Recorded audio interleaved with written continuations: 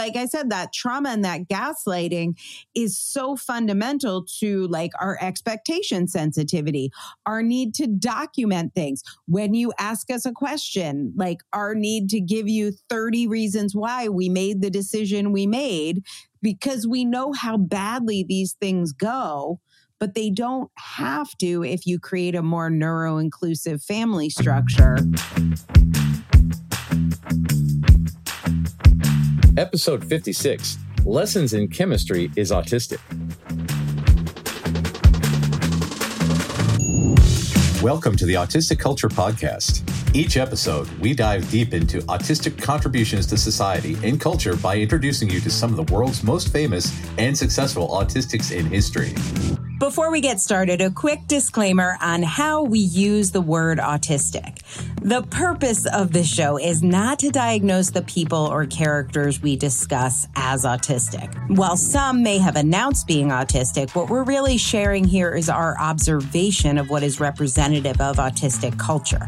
It can sometimes be difficult for autistic people to celebrate our natural tendencies and traits due to the perception of autism as a disorder that needs to be fixed, a long history of damaging medical interventions to get autistics to fit in with mainstream culture, and protective masking skills many of us have developed to try to stay safe. Whether you are autistic or just love someone who is, your hosts, Dr. Angela Loria, the linguistic autistic, and licensed psychological practitioner Matt Lowry, welcome you to take this time to be fully immersed in the language, values, traditions, norms, and identity of Autistica.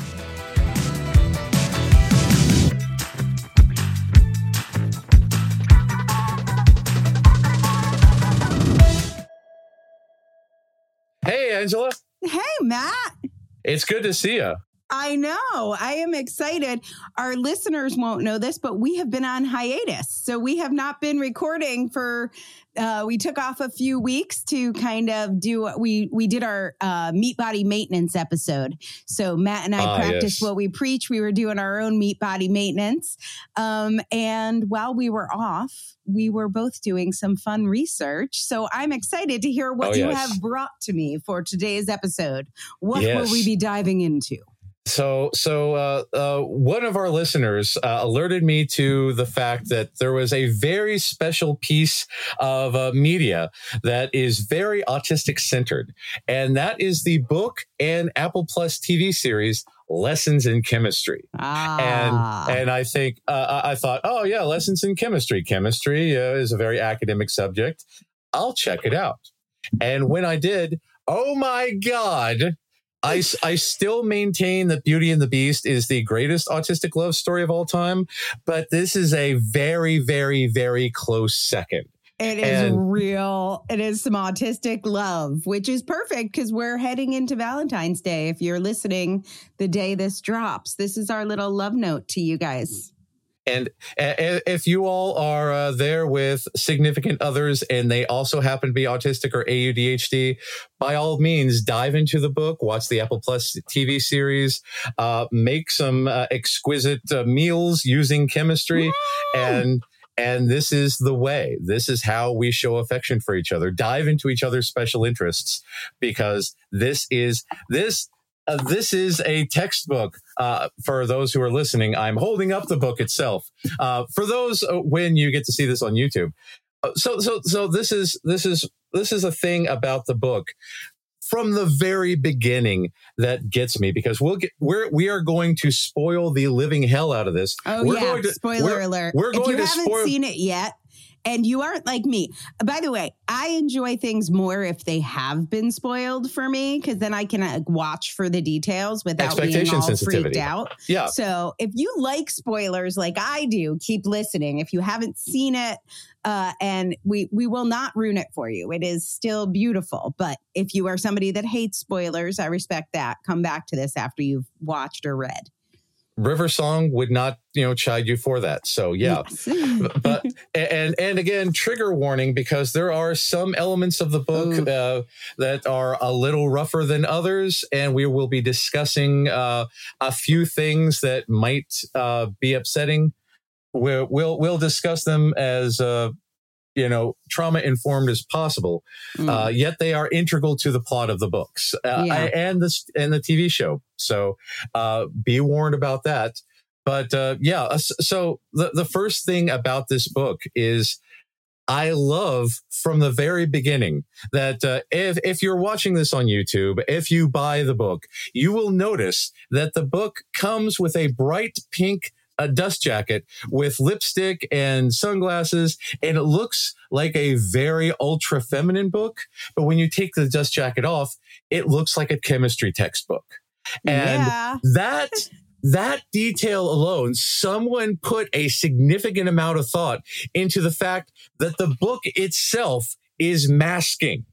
Okay, listen, I know the publishing industry very well. For those of you who don't know, I am a publishing expert and an editor. And I can tell you there is one and only one person who could have cared about that enough. And that would have to be the author, because publishing is filled with neurotypical people that are not great at attention to detail unless the author is a complete pain in the ass about it. So I have a theory. Oh, do you? Do you want to expound?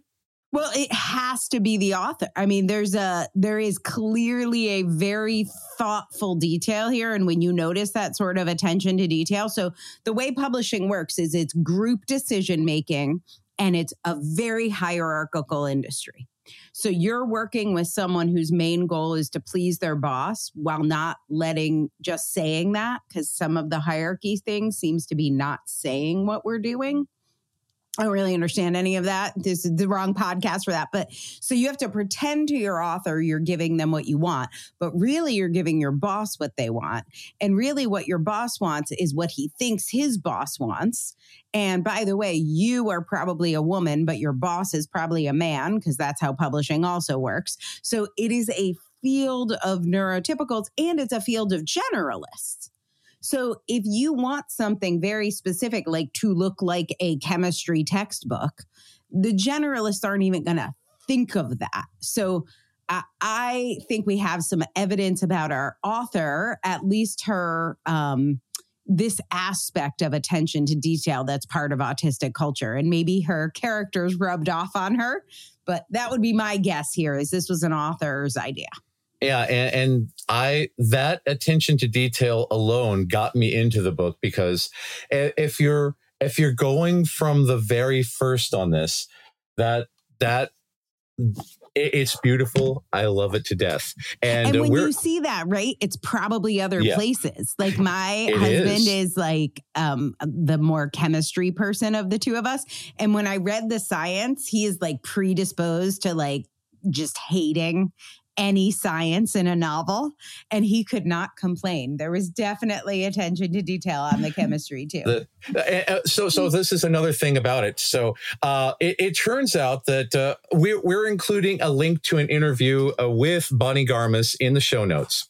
And she actually studied chemistry for several months to get this stuff right. And I actually talked to a woman, an AUDHD woman who is currently a teacher, but in her former life was a chemist. And she paid very close attention. And indeed, this would be period accurate chemistry, because again, you may not have as much protection in the 1950s as you would today. I was going to say, we didn't say this, but this is set in the 50s. Yeah. So, yes. And yes, but apparently everything is very accurate to the point. So a lot of detail, a lot of bottom up processing went into the production of this. So I am very impressed with the details. I am very impressed with the characters. The book, given the structure of the book, given the way that the characters are written, given the way that it jumps around but has incredible detail about it, the book comes at me from an AUDHD perspective. What do you think? That is very interesting. I will say I, no surprise, liked the book more than the show. And I thought the show was trying to do some extra stuff to like attract audiences. But I did find with the book, it does jump around a bit. I can see that assessment. Yeah. I also think there is a literary component of where that kind of flow worked. So there's definitely good structure to the book, but it covers a lot. It does cover a lot, and it covers a big time span in a short amount of space. It does. And that's the thing about the show, because each episode goes pretty deep into a specific time period or a specific character or a specific element of the plot. Whereas this kind of, blends everything together. So it was rearranged for the purpose of the show.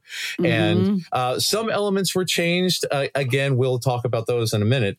Spoiler heavy. But I want to talk about the main characters, Elizabeth Zott and Calvin Evans. Yes. Because they are two of my favorite characters possibly ever written. I love them to death.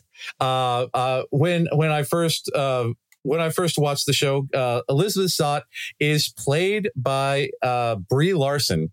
And I've included some links to Brie Larson's to her YouTube page, specifically to her experience with interviews.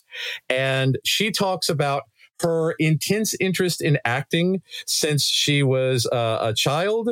When she didn't get specific auditions, she had gigantic emotional outbursts and once ran away from home. She was up for the role of Rey in The Force Awakens. She went for Spy Kids, for the new Sarah Connor in The Terminator, but it went to Emilia Clarke. She went for The Big Bang Theory, Thor, Avatar, Transformers 2, Juno. Yeah, but apparently she was rejected thousands and thousands and thousands of times. She didn't even get the role in The Unicorn Store, which again is a very autistic-centered role. But again, 5 years later, they said, "Hey, would you direct it?" And she said, "Yes, I'll direct it, and I will cast my damn self. Thank you very much." And I have to say, if you don't know Brie Larson, my experience of her in this role is she is very traditionally pretty and feminine based on kind of social norms. She's like a super skinny white lady with blonde hair.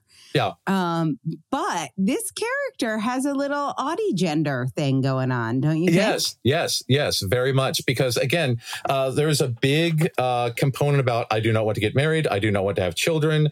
She's fairly sex averse because of a sexual assault during her college days, which again, is unfortunately incredibly common among autistic women and AFAB people. There are not statistics on the sexual assault rate of men or AMAB people, or trans people in general. But I believe that the rate is like 92%, maybe 94% of all autistic women are sexually assaulted before the age of 18. Yeah, and she, in this role, there's obviously a love story between her and Calvin, who we'll talk about. And she is, I would say, demisexual. Yeah. Oh, yes. Right? Yes. Which is nice to see represented. When does that come up in a TV show? And that's the thing, because she does not have a traditional physical attraction to anyone. She never wants to do anything. And then when she sees how brilliant he is and how awkward he is, at first there's a big thing because in the book, there is an issue with, she needs beakers and he's hoarding all the beakers, as one does. In the show, she needs ribose because she's conducting her own experiments with abiogenesis, as one does. And he has ribose. She does not. So she takes some of his abundant ribose. He's very frustrated because he needs his ribose, as one does. And this initial confrontation leads to mutual understanding, leads to mutual appreciation, and leads to a great demisexual romance. And meanwhile, there are the character of Calvin is sort of like a little bit famous. Yeah. He's been on the cover of, I think, Time magazine, and he is conventionally attractive as well. And there are all these neurotypical ladies looking for an MRS degree. They think he's going to be a big earner. And so they're kind of throwing themselves at him and saying, "Oh, you're so cute." She doesn't even seem to notice he's cute or not cute. She noticed he's got her beakers. Or ribose, depending on which. Yeah. And that's the thing. There's a big component in there about how, especially in the book, about how Calvin has all of these first dates that never lead to second dates, because he'll be like, "Hey, would you like to know about my work in great detail?" And they're like, "Well, I would like to talk about shoes, the weather. Yeah. But that there is a date. I think we see in one of the first episodes, Calvin on a date, and it's like a bad info dump date that I had a lot of those. I was the info dumper, and you could see the person's phasing out. It's just I noticed it, 2 hours in. Yeah. And this is a thing about autistic romance and demisexuality and understanding who we are. Because again, these info dumps are windows into our soul. Because if we feel comfortable enough with a person to info dump about a matter that we find very important to us, that is a bonding moment. And I personally love a good info dump, and it takes a lot of persuasion to teach people who are highly masked that we do love a good info dump. And but that's the thing, the info dump is a love language for us. Yeah. When we info dump, we show that which is important, and if somebody is receptive to it, that is a bond. That is romance right there. And again, when he info dumps with Elizabeth Zott, oh my God, sparks fly. And she info dumps. Compare that to the conversation they have in bed about their family histories. Oh, yeah. Which is as brief as possible with as few details as possible. Important details. Like if we're going to be in a relationship, you're going to have to know. Yeah. And that is a very short conversation as opposed to let me talk about my research and show you every graph and every study I've done and every permutation I want to test in the future, which would keep me going for 800 years. Like totally this is different. The way. Yes. Yeah. My sister and I were talking about this, and she's like, but I don't really care about this topic. Like, don't you get bored? And I was like, I use this example. So she has a friend who's gone through like some big emotional trauma stuff, court cases and, messy divorces, custody, whatever. And I don't know her friend. I'm never going to see her friend. I'm not going to be friends with her friend. I'll probably never bump into her friend. But I always ask about her friend because I know it's important to her. And so I'm interested in the story because I'm interested in her, not because I'm like, what? I don't need that data. Yeah. Yeah. So like we've done shows like our show on aquariums. I'm not going to have an aquarium. Like I don't want an aquarium, but I care about that person. Yeah. And so I care about the info dump. And she's like, yeah, but don't you get bored? I'm like, not really. And I don't get bored when you talk about your friends that I'm never going to meet either. Like, because that's how we unlock the emotions, because we very much vibe with that passion, the intensity. Because when somebody cares a lot about something, we care about that person. So therefore, we care about them caring. I'm like, oh, that must be important to you. Let me listen to why. And then, and I love contrasting that with the family because we talk, you talk. We have T-shirts. You can get them at TeePublic that say friends, family, and fictional characters, and they're equal, right? Like the font is equal. They're equal sizes. They're equally important. Those fictional characters or your research, or for me, the band Crowded House, those hold the same weight as the friends and family you feel most connected to, who are basically like our special interests. And if you're not a special interest as a person in my life, I'm probably not going to want to talk much about you either. And you could see neither her family, the person she talks about most is her brother, who is clearly someone she was connected to, but the others, I don't have time for that. I got chemistry to do. We love sharing stories of autistic culture. And if you are seeing yourself in any of these stories and you're wondering if maybe you're one of us, or maybe you're already diagnosed or self-diagnosed, and you want to know if Matt can help you live your life better and be more authentically autistic, check out his website at mattlowrylpp.com. That's Matt, M-A-T-T, Lowry, L-O-W-R-Y. And then that LPP, it stands for Licensed Psychological Practitioner. So head on over to mattlowrylpp.com and learn more about working with my buddy Matt.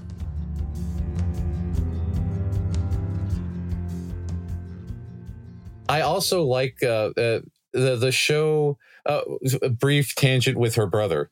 In the book, there's a brief mention of trigger warning, her brother's suicide, because he was tormented by her, let's say, con artist religious parents for being gay. And in the show, he was the one who taught her chemistry rather than her kind of picking it up from her con artist father. And I think that makes the dive into chemistry way more meaningful, because she picked up that interest from someone that she cared about. Oh, I didn't make that connection. I really, really like that change.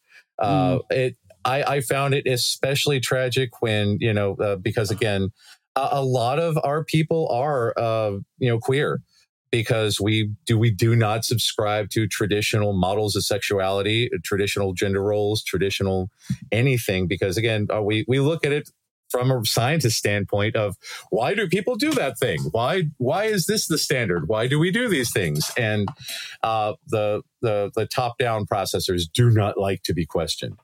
And that was a very big thing, especially in the 1950s. Right. And she was like, yeah, he was a homosexual, as one is. And it was just sort of a thing. And again, I really, really like that in the series, he taught her chemistry. She loved chemistry. She loved her brother before he took his life.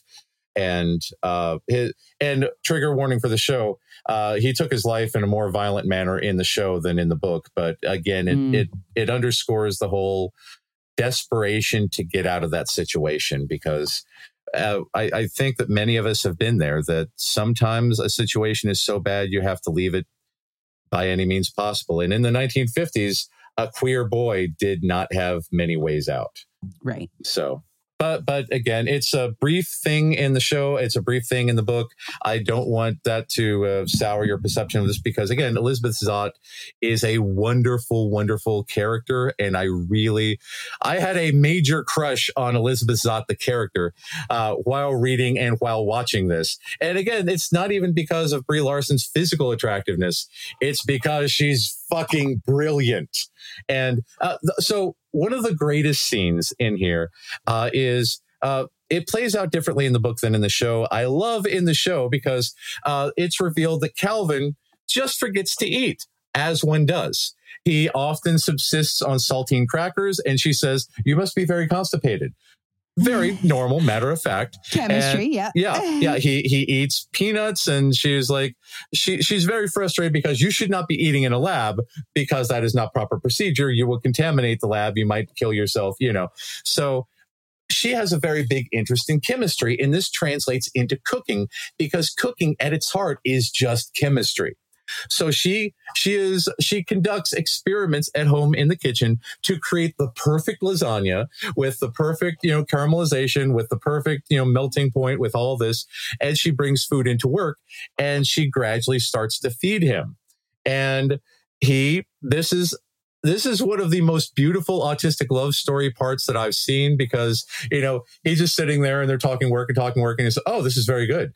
And then she starts like feeding him more. And he's just sitting there. And this is a language of love where, she is taking care of him. She is nurturing him. He grew up, again, spoilers here. He grew up in an orphanage because he believed his parents to be dead. Different circumstances in the book and the TV series. In the book, he believes that his parents were killed by a train. In the series, he's never really told that how his parents died. They're just dead.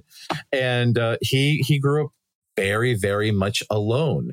And to have someone have this basic respect, have this desire to nurture him, to take care of him, to care about his meat body. And he goes into a lot, he's into erging. If anyone is, apparently rowing is a very, very intense sport, and erging is this machine that you will row at home so you don't have to get out at 5 a.m. and go out on a cold lake and row to, build up your muscles. He's also in the 1950s into jogging. Which is apparently total craziness. Total craziness. And yeah, he's very much into maintaining his meat body that way. And in the show, he comes across as very ADHD because he needs constant stimulation in order to think. And that's a big change from the book to the show. In the book, he listens to Frank Sinatra. In the show, he listens to jazz. And jazz can be more chaotic. Jazz can go into new directions, as he puts it. And it gets his brain thinking about new things, and it's too chaotic for Elizabeth. She can't deal with the jazz. But they come to a compromise as they will listen to different music to accommodate both of their brains, which is beautiful and romantic. Yeah. So I want to talk about that just as like an application in your household if you have mixed neurotypes or just mixed needs. Yes. I cannot function listening to jazz. Like I would not be able to think or write. And so I think there are different ways that people we live with different neurotypes. It's like, well, I can't ever listen to that and you have to listen to it and whatever.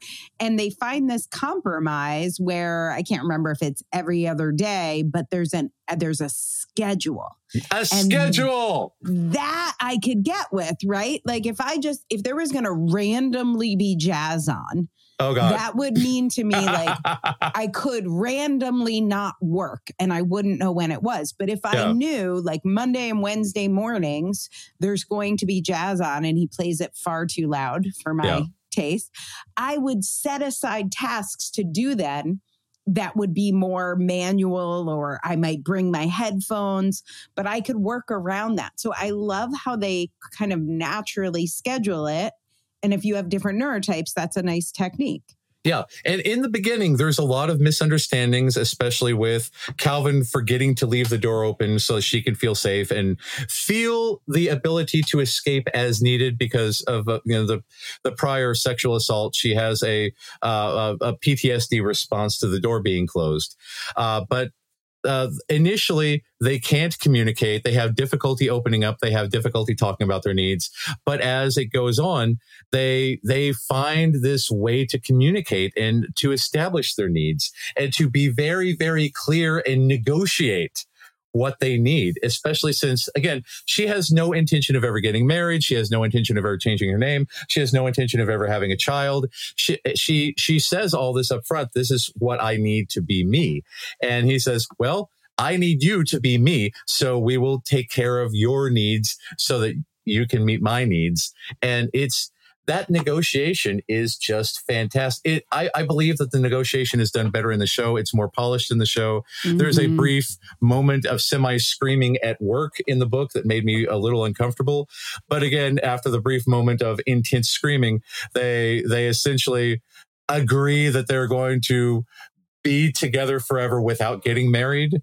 But it takes a weird turn. Yeah, I think that it was more polished for the show. But again, I see it as, again, like a Hitchhiker's Guide to the Galaxy sort of thing, where, the interpretation is there, but the core is the same. But right. I really do like that negotiation. I love the scene where Calvin is picking out the ring because before she says she never wants to get married, of course, he wants to get married, as is tradition, and as everyone has been told from birth, you must get married. So he looks for a ring, but he doesn't want something ostentatious. He doesn't want something gaudy. He doesn't want something, he wants something traditional. Yeah, he wants something that fits her and simple yet complex. So he chooses a very small, brilliant, multifaceted diamond because she is multifaceted. She's not gaudy. She's not ostentatious. She's who she is, and she's brilliant. And that hit me because that is my ideal. That to find someone who is multifaceted and has all these great interests and has all these wonderful aspects to her, and doesn't need to walk around with I don't know. I'm thinking Miss Piggy here with sparklers in her hair, because anyway, but that was a very touching moment for me because that shows that he understood her. And oh my God, to be understood is one of the greatest things. If you have never, ever been truly understood or been truly seen. Okay. But I got to represent for the ladies here. Oh, go for it. Because what he does not truly see is the difference in what it means to get married as a chemist, as a scientist first. Yes. As a woman in the 50s. Especially in the 50s. Yeah. If she marries him, she's Mrs. Calvin Evans. Yes. If she marries him, her husband is a chemist. Like, yes. It is very hard at that point to hold on to your identity. Yes. And get married. I mean, Mrs. Calvin Evans, where is she in there? There's nothing of her left. And she did explain that. And I think when you are presenting as a white straight male in the 50s who has academic success and is on the cover of Time, it's very difficult to see what the loss is. He's like, oh, this could be good for us. We could be a power couple. And he does go to bat for her, gets her grants, tells people she's smarter than me. Mm-hmm. But, look at what happened to Einstein's wife. Both of them probably autistic. That's probably an autistic love story.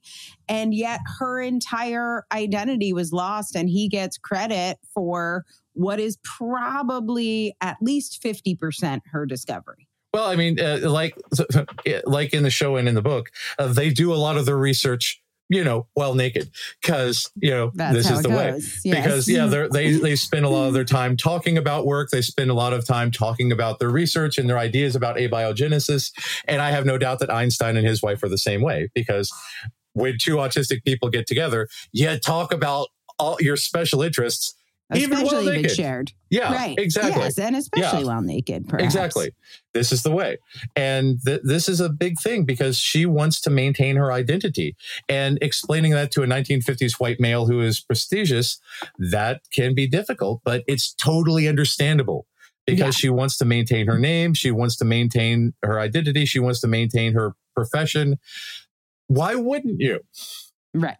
And this is a thing of traditionalists. I don't think he saw her in that moment, but I do think they navigate it pretty well. And I think it's accurate. Like, we talk about the double empathy problem and why relationships are easier if you are with another autistic person in some ways. That doesn't mean there are no problems or nothing to negotiate. Exactly. Yeah. Yeah. There's always going to be something to negotiate. And if you want to find a way forward, the negotiation is part of the process. Right. And they were definitely on board with that. And like, in a place where she was super flexible, was moving into what was his house. Oh, yes.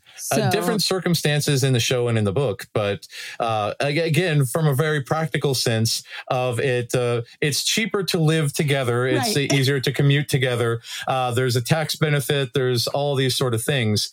And that's the thing about in the show. He's going to give her the ring. But again, he realizes that that's not necessarily what she wants. So he gives her a key. And in the book, she's the one who comes up with the pragmatic approach. In the show, he's a little pragmatic about it. But again, the end result is that they get to spend lots of time together and do research while naked, because, that's the greatest benefit of all. Yes. And so this brings us to like 6:30. And the show is very, very different than the book. There's the same. So 6:30 is the name of Elizabeth Zott's dog.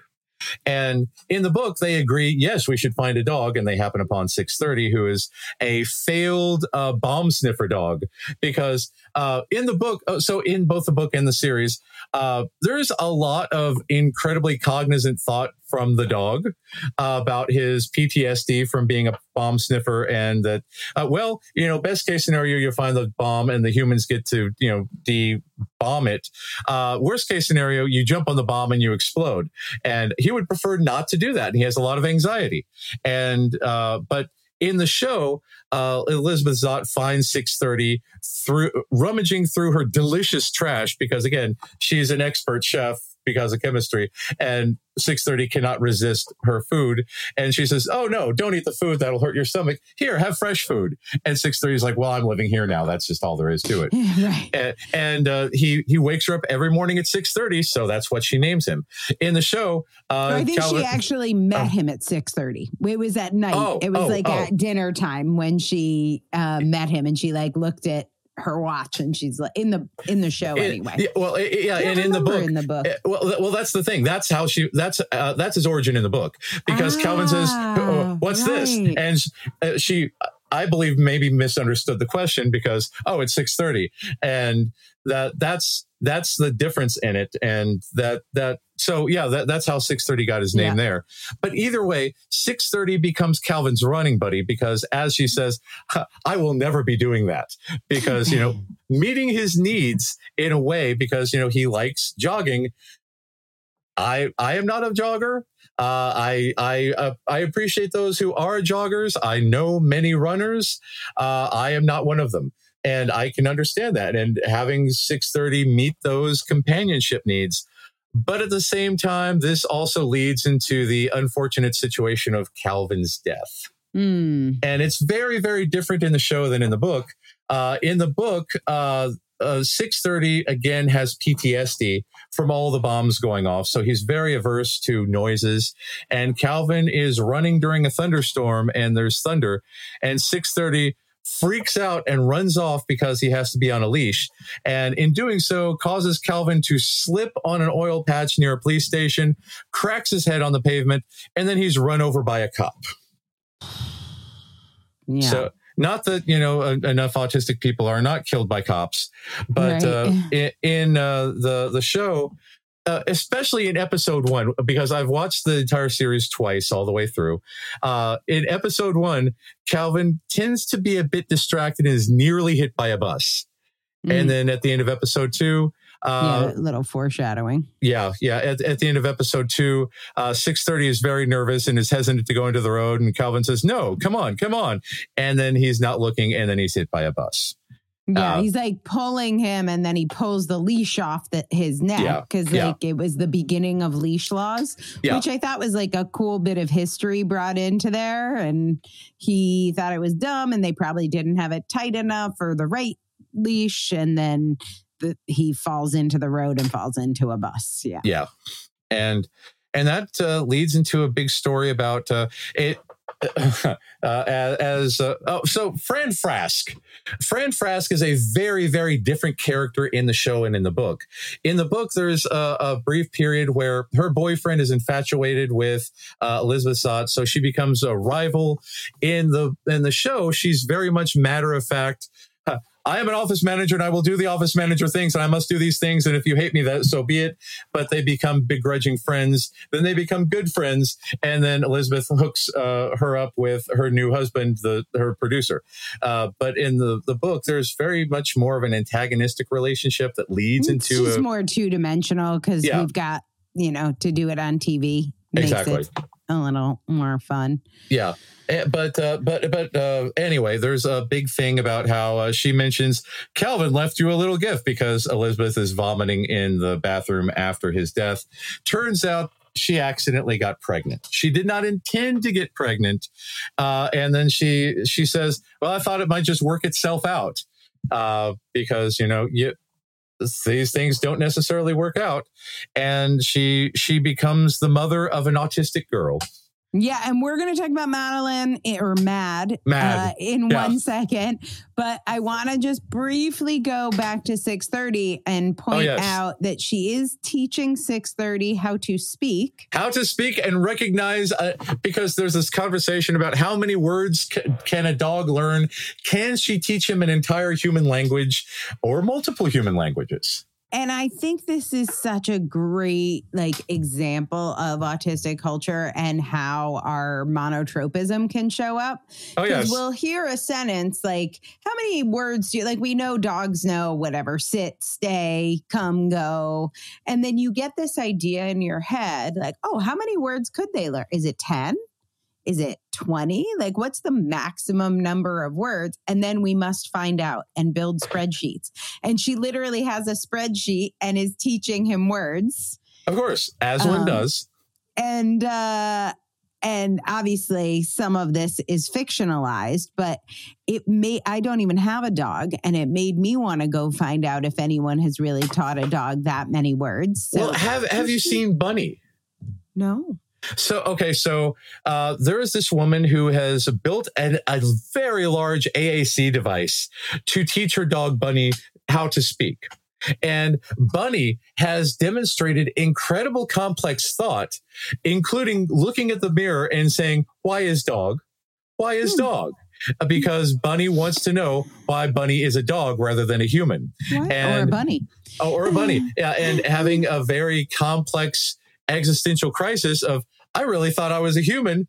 What is up with this? And this woman is documenting this whole journey of teaching Bunny to speak with the AAC device and the surprisingly complex thought that comes from a dog.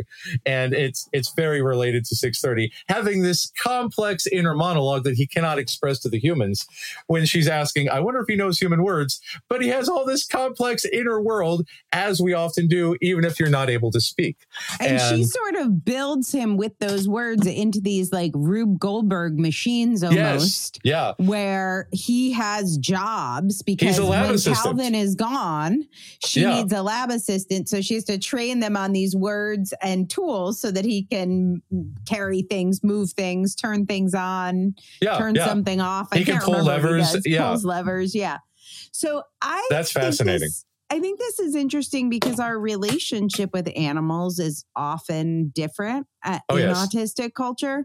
And we do a lot of anthropomorphizing and sort of making assumptions about how animals are feeling and what they're thinking. And who knows if she really, or if it's possible to teach a dog this many words, but I do think it is a huge part of our culture to believe it's possible, whether it is or not.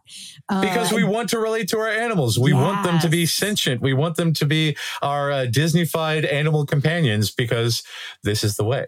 Yes. So I want to go on to Mad, which is my favorite character in the book. But I want to just stop and say that relationship with 630 is so key to autistic culture and pets in our culture. Oh, very much so.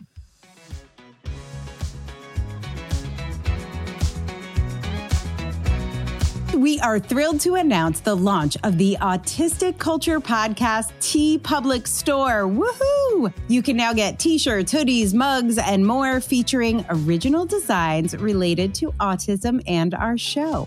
Whether you want to showcase your autistic pride, spark conversations, or just share your love of the podcast, we've got some cool merch options for you. And guess what? Our paid subscribers on Substack get a special 10% off code for the store. If you subscribe to our newsletter at autisticculture.substack.com, you will get exclusive subscriber content plus a 10% discount code you could use at our TeePublic merch store. Every purchase helps support our show, so if you want to proudly display your autism ally status and values, browse the store today. And be sure to tag us on social media showing off your gear. We just want to say thanks to all of our listeners and our paid subscribers especially for making this podcast possible. All of the money from our TeePublic store goes to pay our amazing staff, and we could not do this without your support. We hope you love the merchandise. I love it. Matt? I'm very excited about it. I can't wait for my mugs and magnets and stickers and various pillows to show up because there's a certain source of pride that comes from having your quote on a pillow. So I'm excited. Find us at TeePublic or look for the link in the show notes.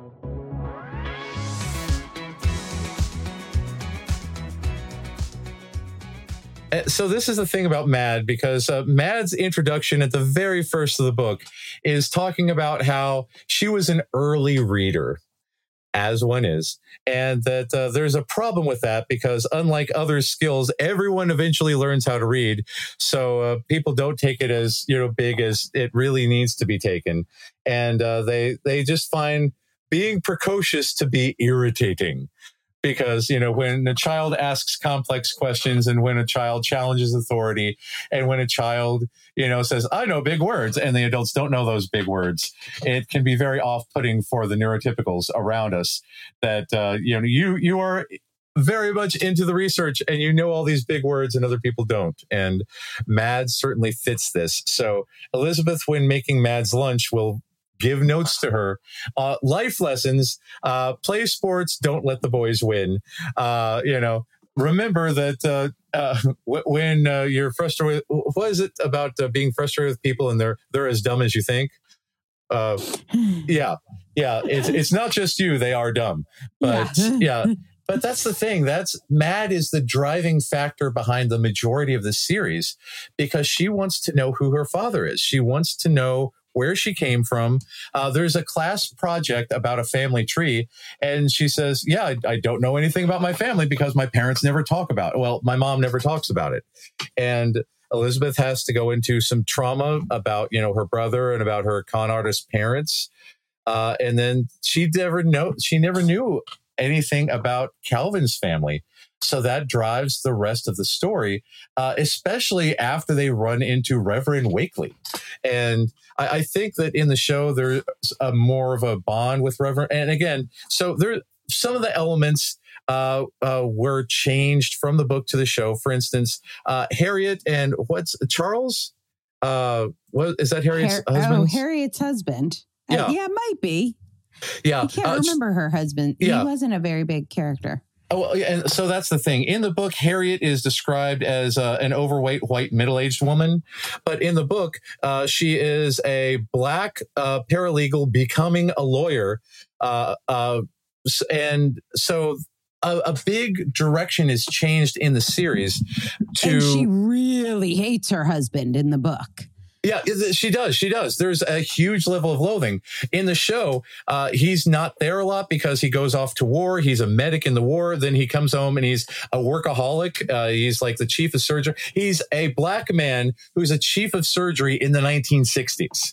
And she is a lawyer in the 1960s. She's equally hardcore. Yes. Yeah, they're both pretty amazing. And in order to, talk about this, how did these black people achieve so much despite being in the 1960s and have all these, adversities?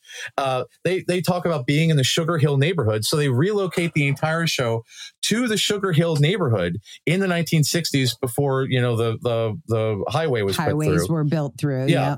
And back in the day, it was, let's see here. There was a Supreme Court decision in 1948 that said that black people had the right to live next to white people, because again, that's to anyone with sense, that makes sense. But again, from a hierarchical racist perspective, that was very upsetting. So, the Sugar Hill neighborhood had a lot of affluent black people, and Hattie McDaniel lived there. Ray Charles lived there. That was amazing. It was Charlie Parker, wasn't it? Charlie Parker. Oh yeah, Charlie Parker was there too. They both lived there. Yes. Oh my God. Crazy. It was a salon for the most influential black artists, musicians, the elite thinkers of the day. And in the show again, Calvin says, "Oh yes, this is close to work and it's on my run route. I will buy a house here." And he starts listening to jazz, and they're like, "Hey, somebody's listening to jazz. That must be a really nice black dude who lives there because they've got some taste." And so they go over. Harriet, Harriet goes over, and she was like, "Charles, we got to get out here now." Yeah, that's not it, because she spots him in the window, and then he opens the door and says, "Oh, hello." And they're like, "Hi, we have food for the person who lives here." And he's like, "Oh, good, come in." Because again, they're expecting him to be racist and all this other stuff. But again, he's oblivious to why anyone would be racist. Why would you be racist? It makes no sense in autistic culture. Yeah, he's oblivious to sex discrimination. And Elizabeth has to explain that, much like explaining why she needs to keep her name, much like explaining why she wasn't given the ribose or the beakers. The joys of privilege, the things you get to not know. Exactly. And he was not aware of this privilege. And in the show, she was not aware of her privilege. So this is this is another big thing about, I believe that this was a big influence from Brie Larson, because Brie Larson is a very, very outspoken advocate of equality and equity. And she makes a big push for all of her projects to be well represented. And I believe that that's a big reason why the Marvels had a big representation from Tiana Parrish as I believe Photon is now in the comics. She was Captain Marvel for a while. Now I believe Photon is her superhero name. And of course, Ms. Marvel. Oh God, what's Ms. Marvel's name? Oh God, she's such a she may be one of us, but oh God, she's a fantastic kid. She gets so enthusiastic. She's now writing comics. Oh God, it'll pop. The people in the podcast are, screaming that they know the name. But again, I'm in the past. I can't hear you. Also, you don't have a microphone. Why are you doing this? I don't know. Leave it in the comments. Well, leave it in the comments. Let me know how wrong I am, even though by this time I will have looked it up and repented. Aman Vellani. Aman Vellani, yes. Oh God, she's so great. I Googled that one for you guys. she's such a great kid, and oh my God, she's so nerdy. She's fantastic. But I believe that Brie Larson had a big push towards equity and inclusion for the show and for her other projects. She's also a great fan. She's also a great friend of Sam Jackson, who was in the Unicorn Store and Kong Skull Island, and there's a whole. But anyway, I it's my theory that was a big push for this. But I like the change. I believe it gave some perspective because, again, I did not see a lot of Harriet in the book. I think that she was a more interesting character. What do you think? Yeah, I mean, that character in general is just so reflective, I think, of the kind of the dream of raising a kid in autistic culture, because her mom just gets it and she still sends her to school and she still has Harriet's like a nanny in the book. And Harriet is very neurotypical, actually, I think in both characters, even though they're totally different characters, she's still very neurotypical. And she sort of teaches Mad the rules and says she has to do it. But when Mad goes to her mom's like, yeah, that's a stupid rule. Here's what we're going to do instead. Yeah. So like what happens, and where a lot of autistic trauma, and like, I love separating autistic culture from trauma, but you sort of can't. Like a lot of Irish culture is influenced by the potato famine. Yeah. And you could call it the potato famine, or you could call it the colonization of the English and the English stealing all of the Irish resources. And so the English call it what? The unfortunate hunger or something? Yeah, the unfortunate hunger that we caused. Exactly. They're like tragic farming situation. These things happen. They call it the famine, right? Yeah. But really what was happening was that Irish people had been colonized by the English and they had to send over all their food. So you would have to put your food on a ship and then you would starve and your family would starve. Yeah. So that might lead you to drink. Yeah. And so drinking and music are big parts of Irish culture, but they're also informed by trauma. So as an autistic child, almost all of us, and not Mad, but Madeline, not Mad, but most of us were gaslit by our families and told that our questions were annoying or pedantic. Yeah. We were told our sensory reactions were histrionic or dramatic. Yeah. We were told we were difficult. And Matt is told none of those things. She's and her best friends are my best friends growing up, which is the reference librarians. Oh, of course. Of course. I love those scenes where the reference librarian, they're going through phone book after phone, but she's like, I'll just read all the phone books. Yes. I'm like, yeah, girl, I get you. I love that so much because she's the hero of the story, because who do you go to when you need knowledge? A librarian. A librarian. And we love you, because there's so many people who say, yes, that's a very difficult task, just give up. But the librarian says, yes, we shall search all of the phone books. We will just read all the phone books. We will find microfiche. We will find another card catalog. Researchers say. Interlibrary loan. Yes. Yes, we will not give up until the answer is found, because if there is something to research, we shall research. We shall research it with assistance. So I just love, I would like the sequel to see how Mad turns out. Yes. Oh my God, there's so much room. Gaslit. Because what is our culture? Like I said, that trauma and that gaslighting is so fundamental to like our expectation sensitivity, our need to document things. When you ask us a question, like our need to give you 30 reasons why we made the decision we made, because we know how badly these things go. But they don't have to if you create a more neuro-inclusive family structure. And that really happens. Harriet is definitely a part of the extended family, and she's welcome. Yeah. But also Elizabeth is the mom, and no, we just tell the truth. I can't imagine. I don't know if they covered Santa Claus, but I can't imagine she like perpetrates the Santa Claus lie. It just wouldn't fit the science of that. Meanwhile, the rest of us are like, wait, everyone lied about that. What else are they lying about? Exactly. I really suspect that Bonnie Garmus, the author, that Mad is her character.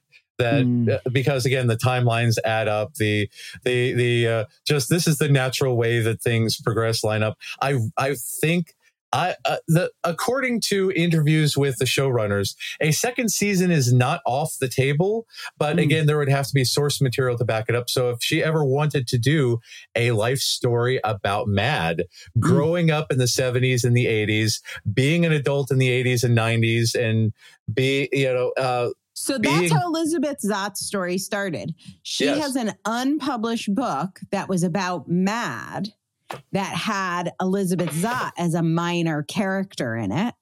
Yes. And then she expanded that and turned it into Lessons in Chemistry. But originally she was writing about Mad. So there you go. I did not know that. Mm-hmm. Yes, that is, of course, it makes so much sense. And and in doing so, created one of my personal favorite literary characters ever. I love how, and again, so that leads into the cooking show, because in order to make friends at school with the neurotypicals, because it's very difficult as a precocious child with a very specific vocabulary, with very specific interests, to make friends with, people who don't understand you. So she trades food for friendship, because everybody's like, oh man, you've got the greatest lunches ever. So she gives away her lunches in exchange for friendship. And that's how... that's the story of my life. There you go. That's, again, this is the way. And when Elizabeth is very, very attentive to detail, attentive to Mad's growth, her weight, maintaining an optimal diet. And she notices that Mad is losing weight despite being prepared these lavish nutritional dishes. So she quizzes her one day and is like, how'd you like that? Oh, it was great. I did not prepare that. And turns out that she's giving away her lunch to this producer's daughter. She goes to chew out the producer, and the producer is like, would you please cook for us? Because, the producer says, hey, that's a great cooking show. And in the show, he's played by Stuart, the comic shop owner from Big Bang Theory, very autistic coded character. And the ultimate boss is played by Rainn Wilson, who, again, from The Office, is autistic coded depending on the day, depending on the writer, depending on the needs of the show. It's incredibly inconsistent and unfortunate, but seems like a good guy in real life. But that's the thing about this. It's she become in the show. I don't think that her success is as great as the book, because the book, she gets syndicated, and like Lyndon Johnson talks about how great. How great her show is, and she's incredibly famous about all this stuff. And the show is interesting. It's like mixed. It's never just one thing. It's never. It's obviously a big hit in different ways in the book and the film, but it's never just one thing. It's complicated. There are fights with studio executives, threats that it's going to get canceled. There's much that happens, but it's definitely too successful in both cases to just shut it down. Well, and I find it ironic for the TV show, because again, Brie Larson has had a lot of issues with producers and directors and all that kind of stuff, but she's an executive producer on this show, so she's the boss of the show about a character who has issues with the boss of the show. So I love the meta context behind all of that. Totally. Yeah. And the other thing I love about the show is the set decoration. Oh God, they're trying to get her to act and be neurotypical. So they set up the set the way the kitchen they think it would be, or research. And she's like, no, we're doing this my way. I mean, feel free to cancel, but we're doing it my way. And again, great, many people can see or view autistics as being difficult or rigid. What do they call it? Moral rigidity or something? Yeah. But, in a healthy way, and the way I see it is we have a very boundaried culture because we know what works in our culture and we know what doesn't. And it just is what it is because it's not going to be another way. So, exactly. We do the way that works for us. Yeah. When autistic people find a special interest, they go deep and have a lot of knowledge, even if they don't have that formal education background to go with it. If you want to capture your spin in a book, check out Angela's work at differencepress.com, differencepress.com, and find out more about becoming an author and establishing your credibility with a book.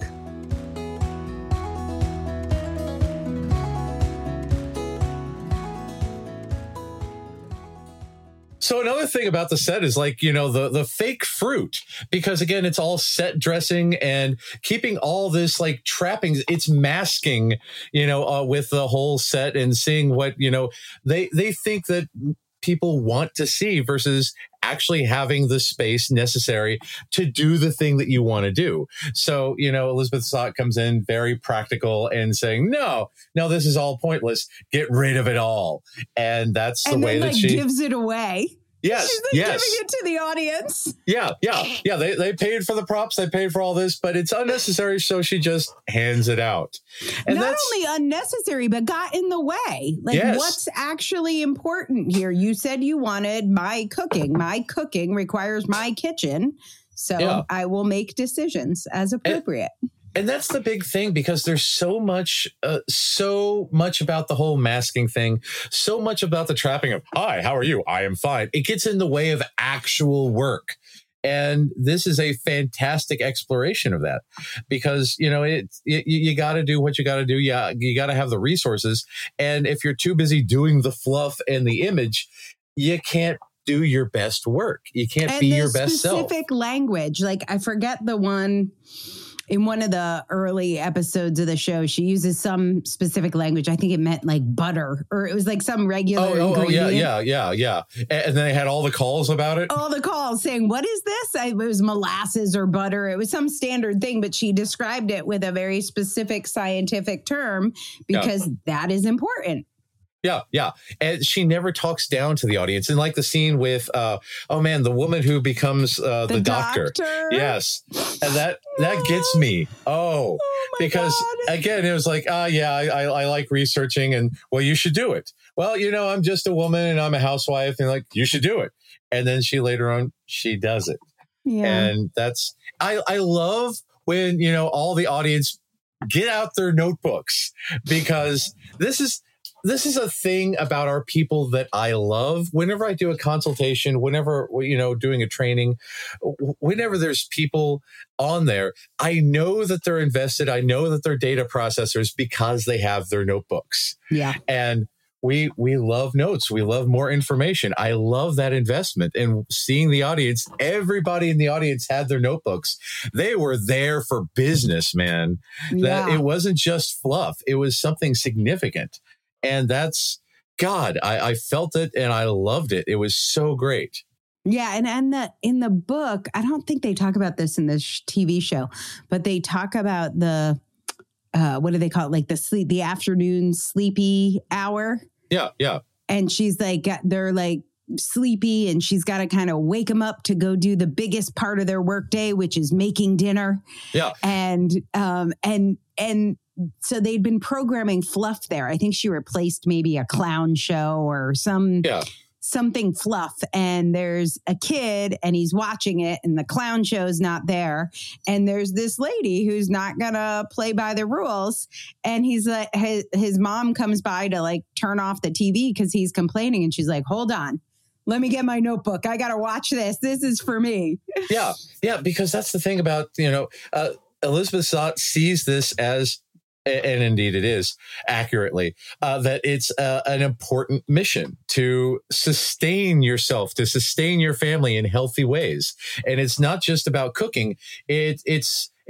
Cooking is a significant activity that keeps the family together, that keeps humans going, that fuels our meat bodies. Yeah, and I want to talk about that meat body thing because her last line of the show. So of every episode of Supper at 6, she ends it by saying, "Children, go set the table. Mom needs a minute to herself." Yes.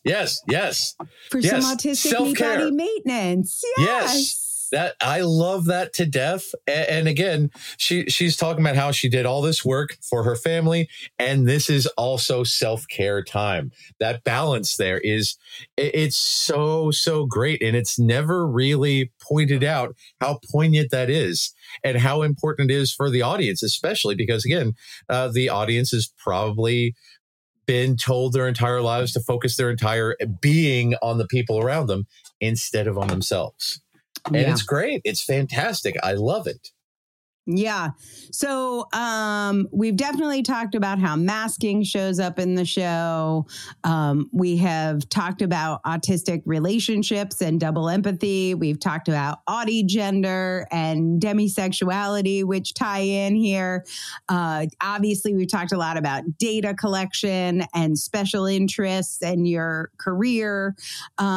And we touched on, but maybe we could talk a teeny bit more about social justice, because there is social justice in this, especially it's hard. The show. Yeah, because that's the thing. It's hard coded into the book, and the show really expounds upon that because, so with the book, it's got like the whole Donati thing, and how the reputation is built on stealing. Well, even the dude who sexually assaults Elizabeth early on stole all of his research from other people and just renamed it.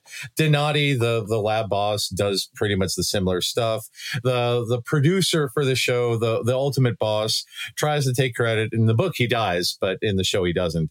And it's all based on it's all based on this whole thing about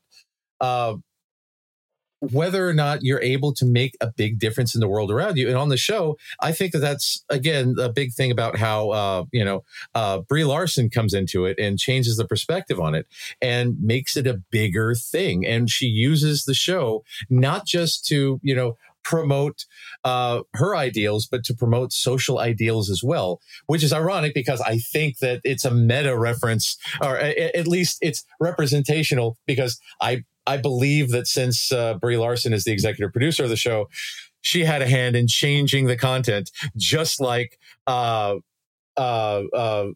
Zott is able to change the content of her show. So I think it works out really well. I'm very impressed. Mm-hmm. And it's going for social justice, going for, representation of women. And she wears pants, like the way that she gets it in there. I thought that was like a and they planned it for weeks. Yeah. And she had co-conspirators on the staff because she knew it would be the end of the world. Like people would freak out. Some of the things she does with her sponsors. Yeah, exactly. Yes. I was going right there. Yes. So this is the thing about autistic culture is when you notice, and again, like any culture, our culture affects the broader culture we're a part of. But when you notice somebody who is the first to wear pants, taking a stand like that, that is very emblematic of who we are. That doesn't mean that person is autistic or diagnosed as autistic. But one of the goals of this project is to say I can recognize something that's Italian or that's Swedish engineering or, German engineering or Swedish design. What is an autistic culture moment in there is her finding a way to wear pants, finding a way to get the staff paid when they were about to that's lose a good one. Sponsor. Yes. Yeah. I love that because that's the thing. She felt like she was tied because she didn't want to accidentally hurt other people. So when she found a way to take care of the other people, then she was no longer constrained by the producer.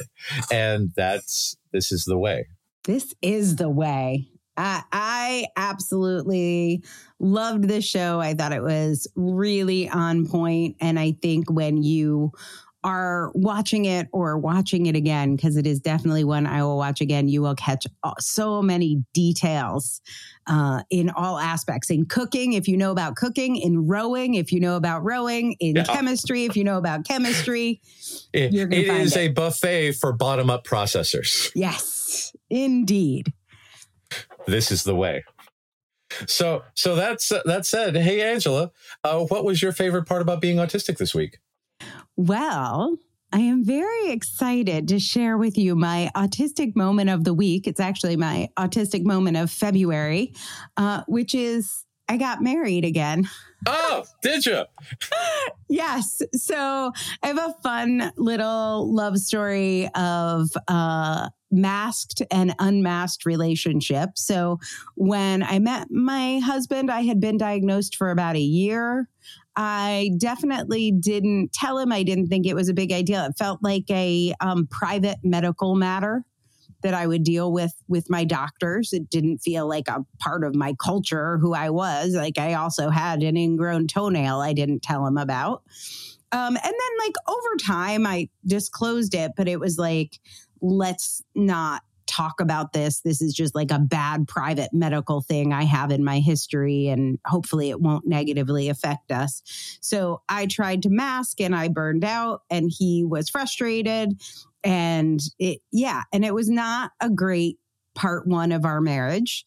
And then as I began to do more of my own work as an autistic advocate, closer to what you learned about in the autistic centered therapy episode. So go back and listen to that one if you haven't. I was able to be more of myself. We actually realized Paul was autistic, and that was probably part of why we had connected in so many ways at the beginning. And one of the big things I will say that changed in version 2 of our relationship is our ability to kind of non-dramatically advocate for our needs, like to know what our sensory needs are particularly, and then to be able to advocate for them. I think I've maybe told a story here that I've always known I had ear problems. I always had ear infections growing up. I always had ear problems. I really struggle with TV. And so we always have the captions on. Of course. I adjust the volume. Why would you not? Right. I probably change the volume 30 times. If there's like background music, like I got to lower it. I got to raise the volume, lower the volume, raise the volume. Also, that's hard to do while you are researching the show on your phone as you watch it. As we do. I can't just watch a show. Like no, you have to have IMDb pulled up. You know, right, you have to fact check as you go to make sure that the chemical compound is accurate. Correct. You know? Correct. Yeah. And so, but what I didn't realize is I have significant auditory processing challenges. And so we had all these fights around my auditory processing that came off as you're not listening to me or you don't care about me, that are now much more mundane, like, oh, that's actually an auditory processing issue.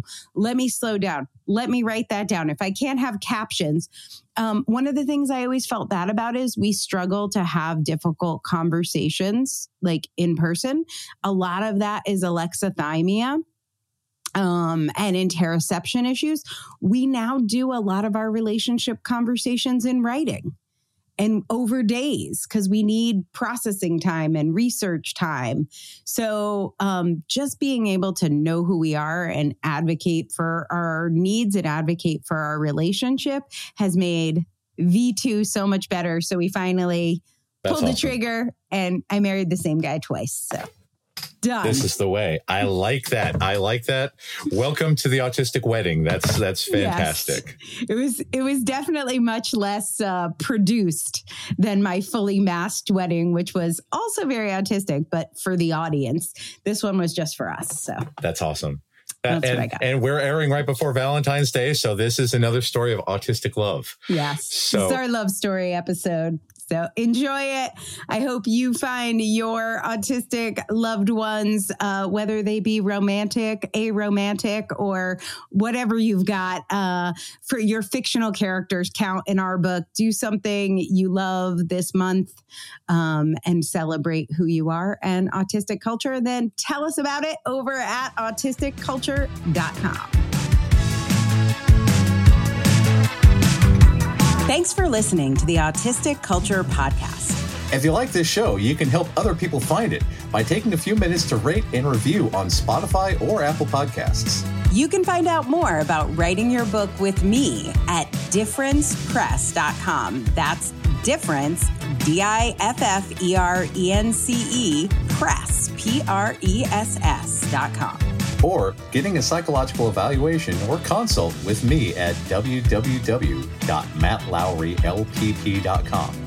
That's M-A-T-T, Matt Lowry, Lowry, LPP, as in licensed psychological practitioner.com. We hope you enjoyed today's episode. And remember, no one ever changed the world by being like everyone else.